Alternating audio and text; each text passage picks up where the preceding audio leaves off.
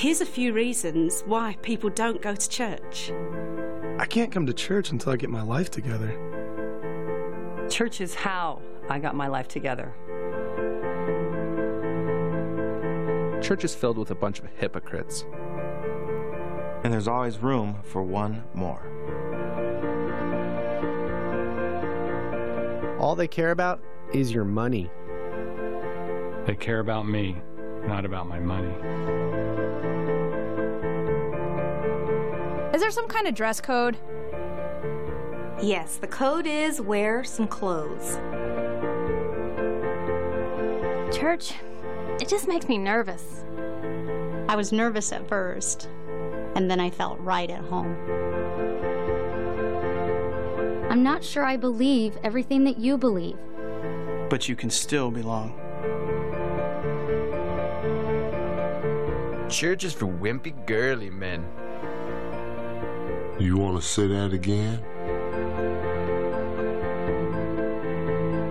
If you knew me and what I've done, you wouldn't want me. If you knew me and what I've done, you wouldn't be worried.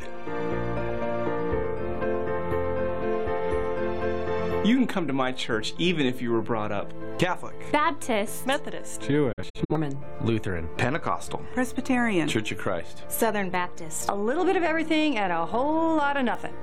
See, it's not about a religion, it's about a relationship. So please, come to my church. Where nobody's perfect. Where beginners are welcome. Where socks are optional. but grace is required.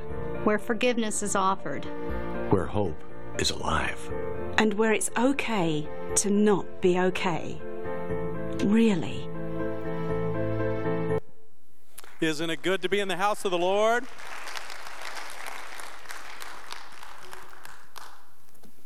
Well, for those of you that are new this morning, my name is Pastor Eben Carter, and I love Berean. I just consider it a huge privilege. Amen. Yeah. I think all of you are awesome. My wife and I have been here just a little over 2.5 years, and we're a little concerned about all of you because it seems like you still like us. And so, no, we're excited to be here. As Pastor Justin mentioned, Pastor Gary and Carol are just wrapping up their little getaway and just excited about a pastor that values being healthy and getting away and just spending some time to decompress. And excited about that. I consider it a huge honor to serve under his leadership. I've been a part of the Iowa district for quite a long time now. And he is probably the greatest preacher in our district. Yeah, absolutely.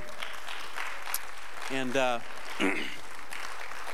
definitely stands with the Giants as far as his leadership as well. So consider it a huge honor to serve under him, and excited to have him back in the office Monday, but also very thankful for his time of refreshing.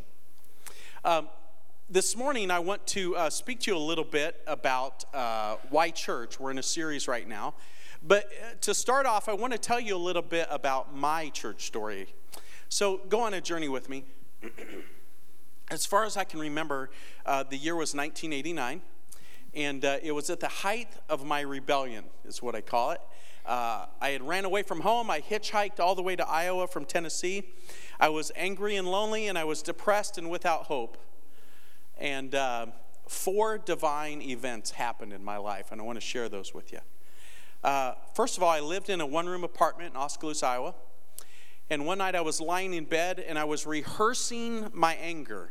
How many of you have ever rehearsed your anger? You're like, it's like the song that never ends. That is not original, all right? So I was rehearsing my anger. And this is what I kept saying. I don't have to put up with anyone. I am my own man now. I don't have to put up with anyone. I am my own man now.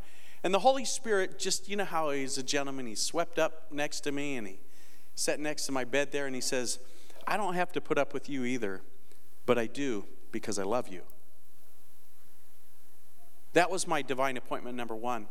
Second one, our high school football coach, I was walking down the halls my senior year of high school, and he grabbed me shoulder to shoulder. He squared up with me, and he looked me in the eyes, and he says, I know you can't see it right now, but I see greatness in you.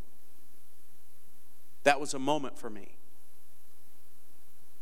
Third thing, a hero of the faith by the name of Max Johnson. Does anyone know that name? He was an amazing man of God, and he ran into him in the mall in Oskaloosa, and he invited me back to church. And I told him I wasn't going to go. Just like the video, I said, I'm not going to go. It's full of hypocrites. I'm not interested.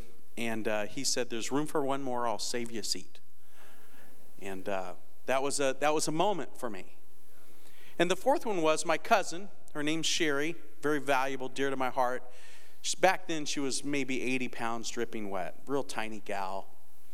And she came and she knocked on the door of my one-room apartment. She says, hey, I want you to come to youth group with me tonight.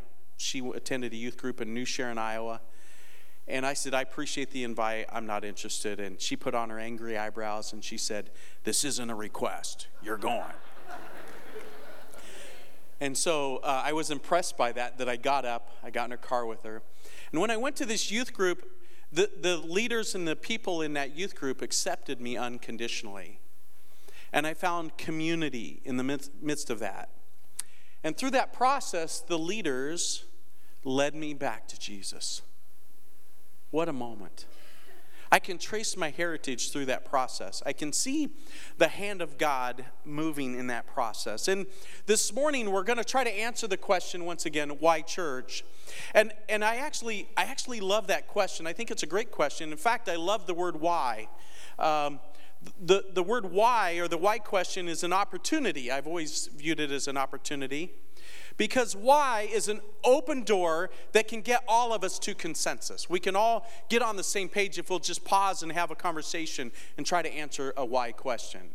And so even in my leadership when I was at the camp, I always fostered an environment with the staff that, hey, if you don't understand why we're doing something, I want you to pause and ask me, why are we doing this? I want to make sure that we can answer that question.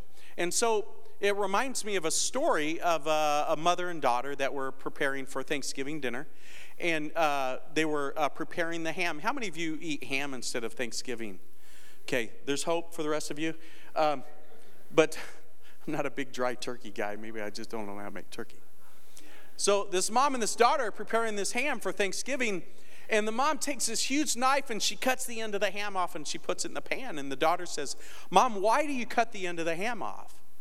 And the mom looked at her like it was just a dumb question, you know what I mean? She says, well, I don't know. Your grandma always did, and she made the best hams. And so the young daughter called Grandma and said, Grandma, why did you cut the end of the ham off all those years? And she says, because my pan was too small. The why question is valuable. Asking why and answering why can help us get to consensus sometimes. You see, this is the third message in a series, and a few weeks ago, Pastor Gary preached an amazing message titled, Why Jesus Never Misses Church. It was just a very challenging, profound message, and it was an honor to be challenged by that. And then last week, Pastor Justin climbed up on a scaffolding or ladder. Time out. I've had about 30 people ask me if I was going to climb on a chair this week. This doesn't climb, people. Okay? I can't follow that. But he preached an amazing message of why the faith community is a non-negotiable for believers. What a challenging word. The faith community is a non-negotiable. As believers in Christ, we have to engage the church. And my goal this morning is to share with you why we find significance in church. We're going to try to digest that a little bit. Now, next Friday and Saturday, I'm going to be teaching a class called Homiletics at the Iowa School of Ministry. Homiletics is a class that teaches preachers the art of delivering a sermon properly. One of the main things we teach them is when you write a sermon, you don't clearly state your points. You want them to flow naturally, but be clear, and don't just announce your title. So in light of that, I'm going to tell you what my 3 points are. So hopefully this won't be shown at the class. On rare occasions we try to do this, but I want to make it really clear to you that there's 3 points from my perspective that are going to help us answer the why question of why church. The first one is church equals eternal significance. Church equals eternal significance. Now, significance is belonging to something that has value. Everyone desires to be a part of something significant. This is why gangs were invented. That sounds good, doesn't it? Back in the 40s and 50s, there were things called mafias. Did you know the word mafia means family? My grandpa always called the Carter family mafia. I'm not sure that that was the best way to explain this, but there were probably some parallels there. But what happened is, as gangs began to arise, we began to try to understand that psychologically, and we found out that there was this entire generation of young people that were growing up that didn't have any kind of connectivity to a family or a community or significance, and the result was they created their own. They found significance in the wrong places. Does that make sense? And so these gangs begin to pop up and different things like that. And as humans, we crave this sense of significance. You see, this principle is based on a sense of belonging to something that is greater than one individual. There's a natural inclination for humanity to be a part of something that is greater than they are. We crave that. But what I want to talk to you this morning is eternal significance. You see, there's significance, but then there's eternal significance. And this is a longing to be a part of something that matters forever. I crave that.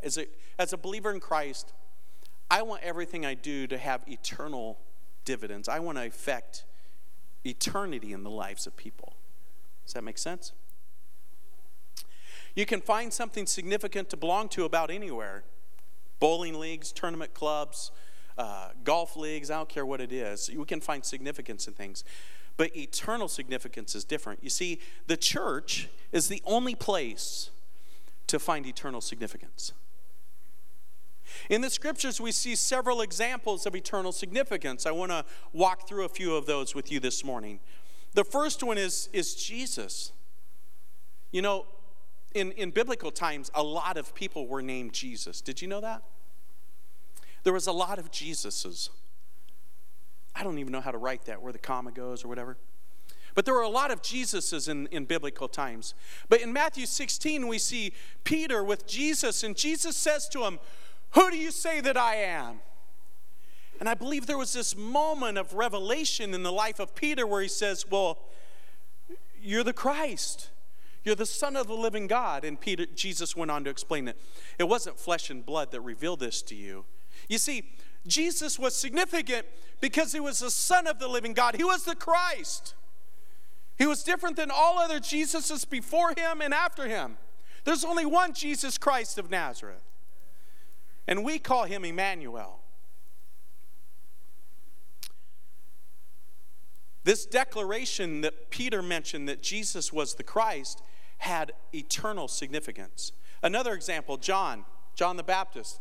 He was known as the one crying out in the wilderness. And in John chapter 1, he says, "Make straight the way of the Lord." That was a declaration of eternal significance. In the book of Ruth, chapter 2, we see this amazing story of a hopeless situation where Ruth meets this kinsman redeemer named Boaz, and her circumstances changed in the fields while she was gleaning. You see, here's what's interesting. If you study the genealogy of Christ, you can see Ruth is in that genealogy. That has eternal significance. And again, in Acts chapter 9, we see a man named Saul was confronted by a light from heaven. He was blinded for 3 days so that he could have sight. That has eternal significance because we see in the rest of his story that he is the one that God chose to bring the gospel to the Gentiles. And for you this morning, my friends, that's pretty significant. If it wasn't for Paul and that Damascus Road experience, our circumstances would look different. The Holy Spirit, in the book of Isaiah, chapter 44, we see this dialogue from the prophet Isaiah. He says, "For I will pour out water on the thirsty land and streams on the dry ground. I will pour out my spirit on your offspring and my blessing on your descendants." We go on in Scripture to Joel chapter 2, where it says, "I will pour out my spirit on all people. Your sons and daughters will prophesy. Your old men will dream dreams, and your young men will see visions." And we see the culmination of that by Peter in chapter 2 of Acts, where he says, "This is that which was spoken by the prophet Joel." The promise from the Old Testament was filled in this moment, and the eternal significance we live in today. The outpouring of the Holy Spirit in the book of Acts has eternal significance. But in the midst of this dialogue, there's hundreds of others we could share out of Scripture. But in the midst of this dialogue, there's something that we really need to realize here. We got to get our brains wrapped around this principle. You see, you are referred to as the ecclesia. This is a Greek word, and it simply means the called out ones. You are the called out ones. This building isn't the church. You are the church. And that makes you significant. You are the bride of Christ. You are significant. Why? Why does that make us significant? Well, first of all, you are a chosen people. 1 Peter chapter 2 says, but you are a chosen people, a royal priesthood, a holy nation, God's special possession. You are significant. His goal is that you may declare the praises of him who called you out of darkness into his wonderful light. Number 2, you are anointed by God. Bump your neighbor and say, you're anointed. And look back at him and say, I get that a lot. You're anointed by God. 2 Corinthians 1:21. Now it is God who makes both of us, and you stand firm in Christ. He has anointed us, and he set his seal of ownership on us. You have been marked by the favor of God. That's significant. Number 3, you're an ambassador. 2 Corinthians 5:20. It says, we are therefore Christ's ambassadors, as though God were making his appeal through us. He goes on to say, we can see that we have the goods. He's entrusted us. In 2 Corinthians 5:19, it says that you have been given the message of reconciliation. To break that down, to try to understand that if he trusts you with the most valuable piece of information in the history of humanity, he must believe in you. That's significant. So if who you are in Christ is significant, and you are the church is significant. The church equals significance.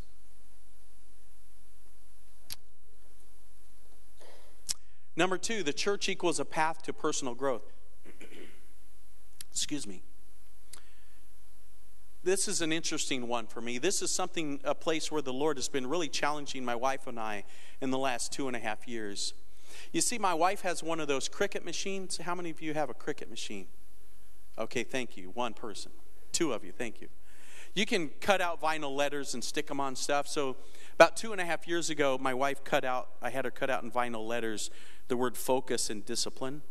And we stuck those vinyl letters on every bathroom mirror in our house. So the theory is we go to the bathroom we bathe at least once a day. And we read that and we try to use that to focus on 5 areas of our life. Our spiritual well-being, our physical man, our emotional health, our mental health, and our finances. We wanted to make sure that all of those are disciplined and focused for the sake of the kingdom. And so this is a significant one. And through this process of growth, we've learned a lot. And here's what I've learned. If you engage at church, you grow at church. If you engage in church, you grow at church. You see, my call is twofold. It's real simple. To be the best Eben that I can be. And the second thing is to do my best to help others around me to be the best them they can be. In the midst of that, they discover Jesus. Those that adopt a plan for personal growth find the church valuable because we are designed to resource each other. You have gifts and talents that you need to share with the church family. And together in Christ, we become better. The church is a network of talent, and we can grow by interacting with each other. We can grow by investing in ourselves, and we can grow by investing in others. We need to be investors. I tell the young adults this all the time. You need community. But community also needs you.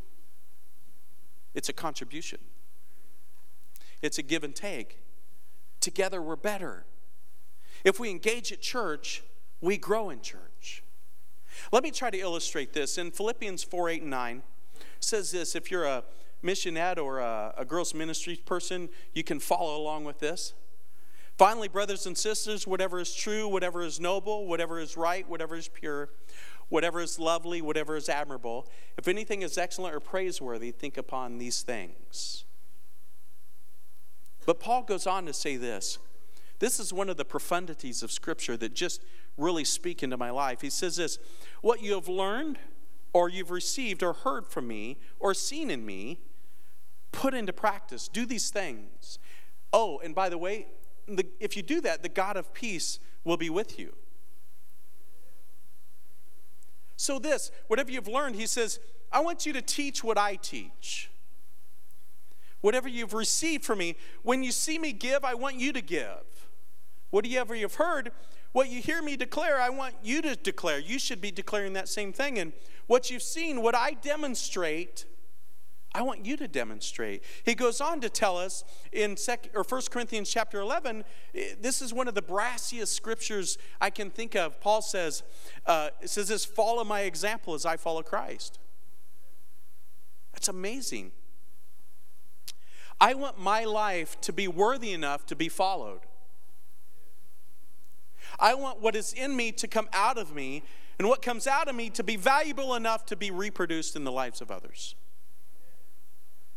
I want my life to be worthy of reproduction. This is my pursuit, and I believe with all my heart that this pursuit is significant. The people that are engaging the church are on the same pursuit. You're on this relentless pursuit of God, and at the same time, the Holy Spirit is on this relentless pursuit of you. So those that engage in church grow in church. And number 3, church equals a safe harbor. Can I just tell you this morning that life can be difficult? You can get beat up out there. The church is a safe place to not be perfect. The church is a safe place to not be perfect. If you don't believe that, I'm just declaring that right now, that this is a safe place for you to not be perfect. Notice I didn't say the church was a perfect place. Hello.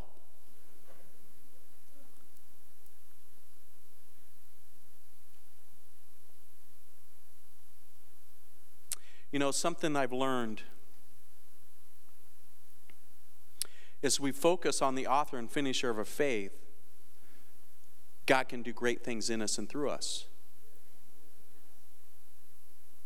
The church isn't a perfect place. In fact, I believe with all my heart that the church is simply one beggar. It's a place where one beggar is telling another beggar where they found bread. We're all sinners saved by grace. At the end of the day, we both put our pants on the same way, one leg at a time. At the foot of the cross, it's level ground. There's no social status. There's no hierarchy. Your money doesn't earn you position. We are sinners saved by grace. So church equals a safe harbor. We all contribute to this place being a safe place. And I believe that this is our reasonable contribution. To be slow to decision, slow to anger, quick to listen, quick to forgive, full of grace, full of compassion, full of joy, and always persevering. I pray that every morning. I pray that every morning. And you know what? Sometimes I do really good at it. Sometimes not so much. Sometimes not so much. Now, a little bit of a side note, this personal focus and discipline journey I'm on, I've learned to see parallels of the days that I don't do so good and my investment in my devotions. That was for free. Okay? I found when I stay faithful to my devotions to God and I get up and I lay my burdens down, I get here in the mornings pretty early. I'm up early. My wife leaves by 7, so I'm usually ready and I come to work. And Linda gets here about 8, and I've done some, I plan, I pray, and then I read. That's my, I always plan before I pray. That sounds unspiritual, but if I write all the stuff down I need to do, I can get it off my mind so my prayers can be focused. And so I do some planning, and about that time Linda gets here, and I tell her, is she in here right now? There she is. I always say, Linda, I'm going to go get rid of myself. And I go into that prayer room, and I just, sometimes it's 15 minutes, sometimes it's a lot longer, because there's more to get rid of. And so far, she hasn't said, Eben, you need to go get rid of yours. She haven't done it yet. You don't do that. But I want my life to be a safe place for others. I want to contribute to the safety of the harbor of the church. I want the church to be a safe place where people can come and encounter the presence of God, and I'm contributing to that. Interesting story. My family and I went on probably my favorite vacation we've ever been on. This year in June, we flew to Hartford, Connecticut. We rented a car, and for 8 days we drove through every New England state. My wife just wanted to check them all off. Maybe we do that, And so we went to every New England state. We ended up in Canada for a bit. And on our way back, our last day, we had scheduled to stay in an Airbnb in Portsmouth, Rhode Island. And it was supposed to be just a relaxing time in Portsmouth, but on our way down, we still had some energy, and we decided we were going to find one last excursion to do. So they're Googling. They're great at Googling while I'm driving, right? And they decide to book us on a lighthouse tour. There's nothing fun in Rhode Island, right? Well, I didn't think so. It was amazing. It was just unbelievable. And so we get on this lighthouse tour, and we got to see 10 different lighthouses, and I mean up close. We were within 50 yards of these things. It was just spectacular. And the gentleman that was announcing the journey, that was the commentator, had been doing the announcing for the Transatlantic World Cup, the yacht race across the Atlantic. He had been announcing that for over 25 years. So this guy knew everything about boating and the lighthouses. And we actually went into Newport Harbor. And that transatlantic race was leaving the next day. So we got to see these 185-foot long yachts. They look like bullets in the water. Just amazing experience. But in the midst of all that and that announcing, you know what I learned? You know what a lighthouse is for? In the simplicity of my mind, I thought it was just to keep you from hitting rocks, keep the boats from hitting rocks. But it's really not. It's the purpose of a lighthouse is to help the boats to find safe harbor. You see, a harbor, or back then it was just a cove, was a calm area of the sea because it was being blocked by the wind. So the land was blocking the wind, and it was deep enough to harbor in. So we're talking about calm, deep, established harbors. And the lighthouse helped you get there. You see, I believe with all my life that the church equals safe harbor. In fact, in Mark chapter 6, we see a story. It's a story of Jesus feeding the 5,000. And there's many takeaways from this story, but one of them is that Jesus used this experience to raise the faith of his disciples. And it says in Mark 6:45 that immediately Jesus made his disciples get in the boat and go on ahead of him to Bethsaida. And while they were gone, he dismissed the crowd, and he went up to the mountain to pray. So Jesus went up the mountain, the disciples went down to the sea. But here's the beautiful part of the story. It goes on in Mark 6:48 to say that he looked out and he saw that the disciples were straining at the oars because the wind was against them. And it tells us that he went out to them. Here's our takeaway. Jesus is always watching. His eye is always on his beloved. You see, you're the bride of Christ. You're the church. And his primary objective is to help you be the best you can be. He's always watching, and he's always with us. Now listen to me closely. We are the bride of Christ. We are the ecclesia. We are the chosen ones, the called out ones. We are a royal priesthood and a holy nation. We are the church. This is a safe place because Jesus is here. He's watching, and nothing catches him by surprise. And you can find refuge from the winds and waves of life in the family of God because Jesus is present. Friends, if that doesn't light your fire, your wood's wet. I have a poem I want to share with you. It says this: God is my refuge, a retreat for my soul, where life and its pressures cannot take their toll. His wings watch over me, a shelter they provide. Whenever I am weary, a perfect place to hide. He will protect me, I will not be harmed, for he has me encased in his everlasting arms. God is my refuge, a safe harbor to which I flee when I am being tossed upon the storms out at sea. When I need strength for the troubles I get in, I always turn to the Lord. My refuge is within. Psalms 46:7 says this, God is our refuge and our strength, and ever-present help in trouble. Therefore we will not fear.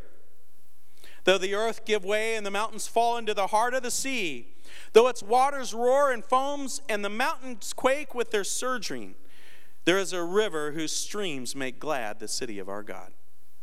The holy place where the Most High dwells, God is within her, she will not fall. God will help her at break of day. Nations are in uproar, kingdoms fall. He lifts his voice, the earth melts. The Lord Almighty is with us. The God of Jacob is our fortress. As Stacy comes up to play for us here, there's a few questions I want to ask you. I'm also asking the staff to come up to pray for us, and if there's any board members and their spouses, if you could come up. We're going to be the church for just a little bit here. We're going to put this into practice. Remember, this is a safe place. I am declaring this as a safe place for you to be imperfect. And for you to come and lay your burdens down and not take them out of this place. Don't leave here with a burden. Number one, do you desire significance? If so, where are you finding it? Number two, is your life worthy of reproduction? People are watching you. And number three, are you participating to make this a safe harbor for the lost and hurting? Your contribution matters. I believe with all my heart that God is listening. In fact, I believe that his ear is perched in our direction. He's waiting to hear us call out to him.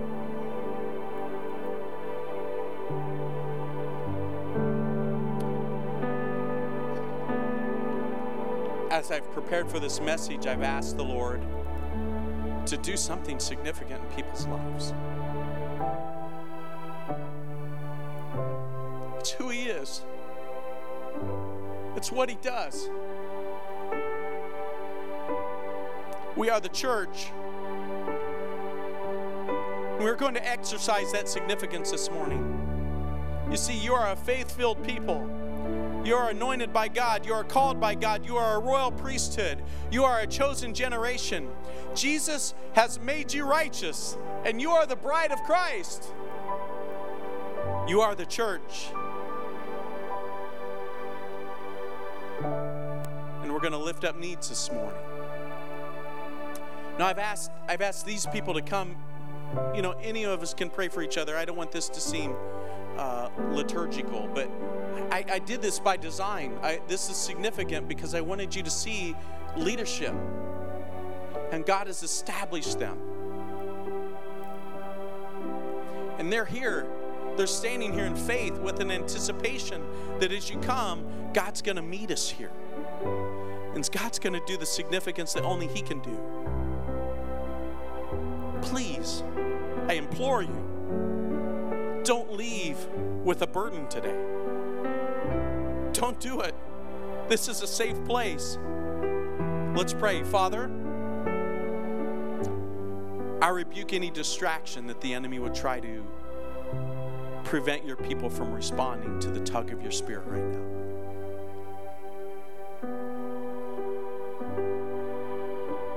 And God, I pray that your spirit would compel the heart of humanity. You are the load lifter. You are the burden taker. And Lord, I'm asking you to do something significant in the lives of your people. In Jesus' name. If you're here and you have a burden this morning, I want you to come. If you need a physical touch, I want you to come. Walk up to someone up front here. If you've got friends or family that are struggling and you need to make intercession for them, I want you to come. It's safe. If you get up and come up here, it doesn't make you look bad. In fact, to me, it impresses me. It makes you look strong to me.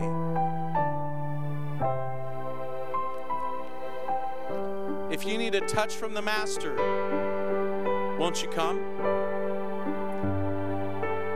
If you feel compelled to intercede for someone you love, won't you come? This is what the family of God looks like. You're the church. We want you to be healthy. Won't you come?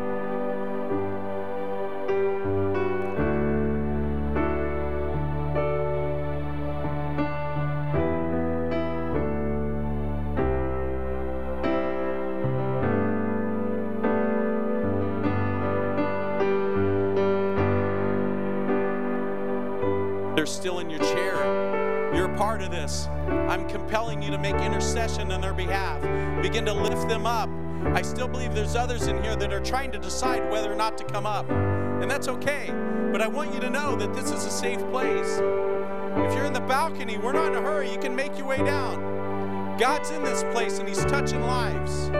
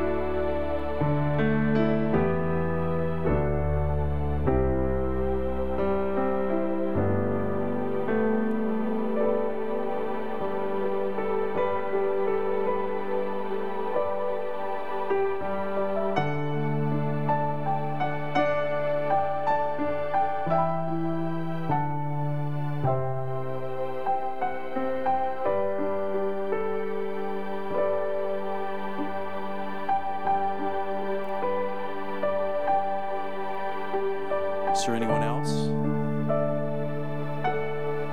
What's happening is significant. Amen. And your prayers out there in intercession is significant. It's significant. I love the church. I love what God's doing here at Berean. I love the ministry. I love the leadership. I love the team. I am thankful of what God's doing.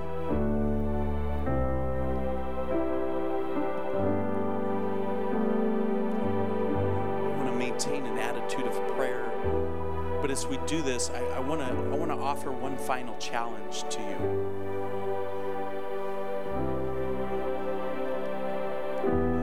How many of you know somebody that needs to be a part of something like this that's significant? Most of you. I'm asking you to invite them to come to church. And I am 100% confident that in the midst of that, the presence of God is going to meet them where they're at.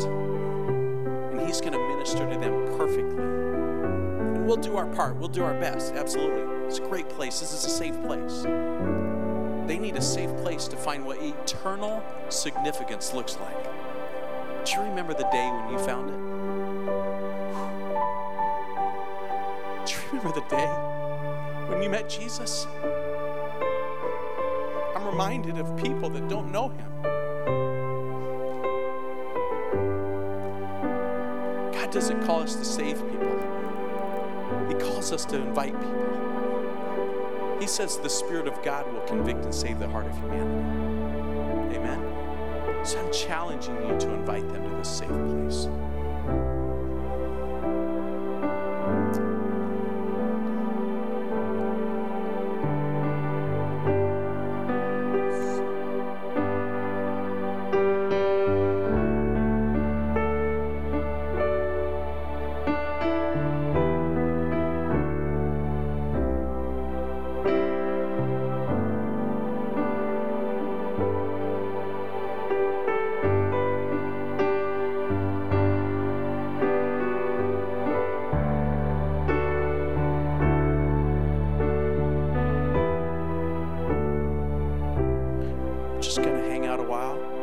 Not done. The Lord's not done. Is there anyone else? Is there anyone else that needs prayer?